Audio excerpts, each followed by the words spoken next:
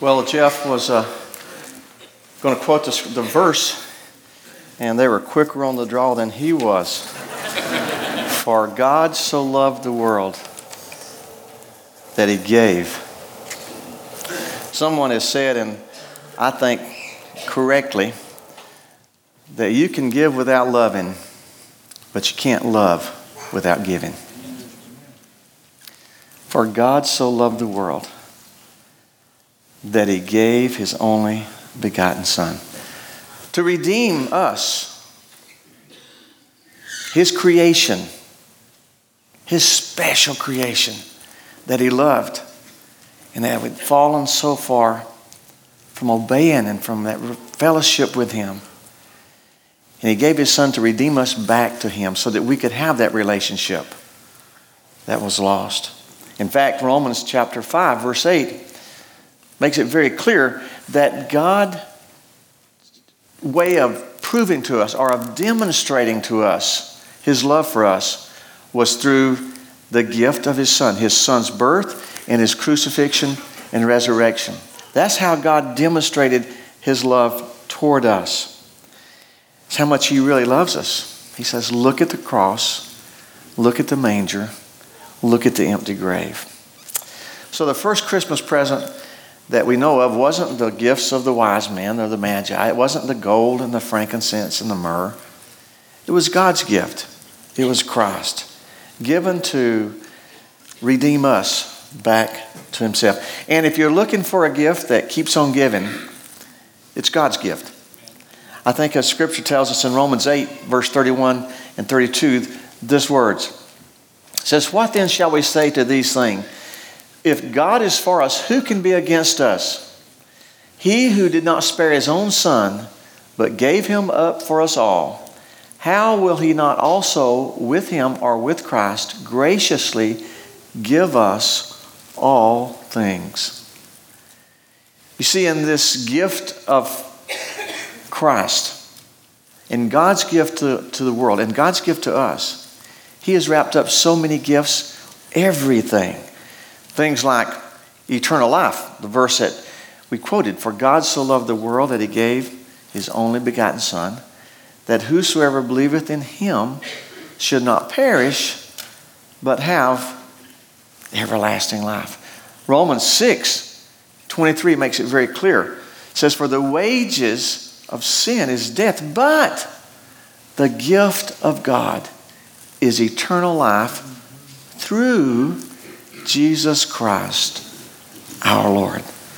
So the gift of Christ, through him, we have eternal life. Not only do we have eternal life, if we have all things, there's so much more that we have. John chapter 14, verse 27, listen to what Jesus told his disciples.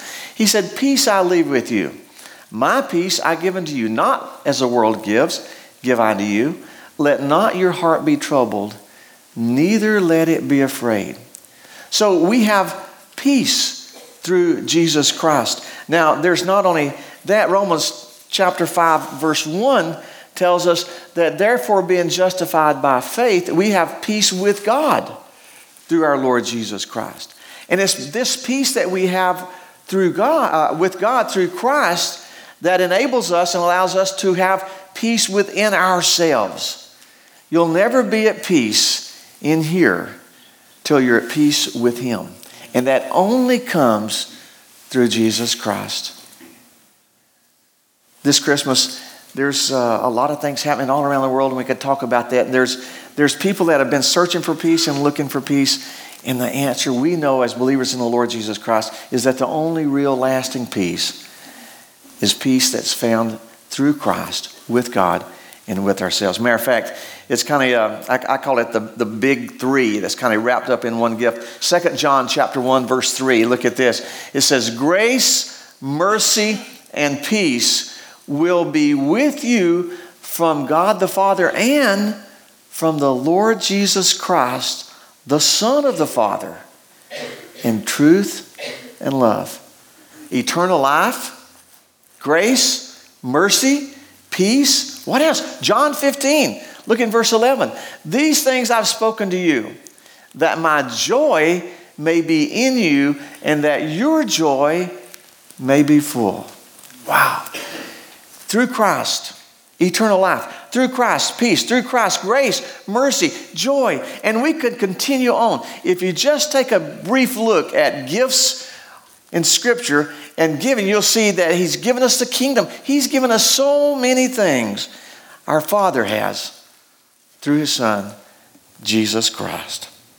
Matter of fact, it's so overwhelming that one of the great writers of Scripture, Paul, who wrote a lot of the New Testament, Paul, looking at Jesus and all that God had done and brought through Jesus Christ, looking at Him, he kind of describes it this way in 2 Corinthians chapter 9, verse 15. He says, "Thanks be to God for His indescribable gift." Now think about this. Paul, a man of words. Paul, a man of letters. And Paul, as he considered Jesus Christ, he says, I can't describe Him. You're kidding me, Paul. You wrote the book of Romans, this great theological thesis. You've written these letters of freedom, these letters of all that you've done to the churches, and you can't describe. Words fail you? Paul said, when I look at Him, when I see Him, when I consider Him, all I can do is fall on my knees and thank God for His indescribable gift. That's worship. That's adoration. That's Christmas. That's God's gift to man through His only begotten Son, Jesus Christ. I trust you've received that gift and are enjoying the gifts that come from that gift. Grace, mercy, peace, eternal life, joy, and so much more. If you haven't, it'd be no better day than on this day we celebrate His birth to say, Lord, all my life I've talked about You, I've heard about You, we've sung the carols. But today I want to make it a reality and ask You to come into my heart. Today, Jeff was saying to the children, that's why He came, is so that we could have life. Let's pray. Heavenly Father, if Paul, in the grace and the mercy and the gifts that You gave him in writing, as You instructed him, and as he considered Your Son Jesus, and he said, words fail me. I can't describe Him.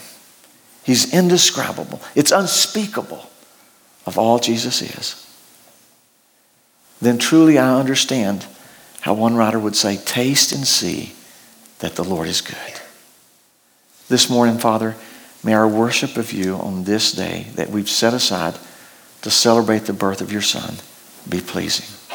But Lord, most of all, may it be pleasing because it comes from hearts and lives that are submitted to You, in whose hearts and lives You live through Your Holy Spirit. And Father, if there are those here this morning that's never trusted You as Lord and Savior, it doesn't matter if they're 109 or if they're 9. It doesn't matter the age. You're just looking for willing hearts and willing hands. Father, I remember last night how our 3-year-old couldn't wait to tear into the gifts. Matter of fact, she helped me open my gifts because she was so anxious to just get inside. Father, this morning, with willing hands, anyone here that has never trusted You, and with a willing heart, right now, with your heads bowed and eyes closed, this may be you this morning. This may be you, and you may have just innocently came here to just be a part of a Christmas service or celebration. But the truth of the message of Christmas is a truth that sets men free. It's the gospel, the good news to all the world. God loves you so much, He gave His only begotten Son, that whosoever, and that means you, would believe in Him should not perish, but have eternal life. Would you say, Lord, come into my heart this Christmas day. I receive Your gift as my personal Lord and Savior. In Christ I pray. Amen. Amen.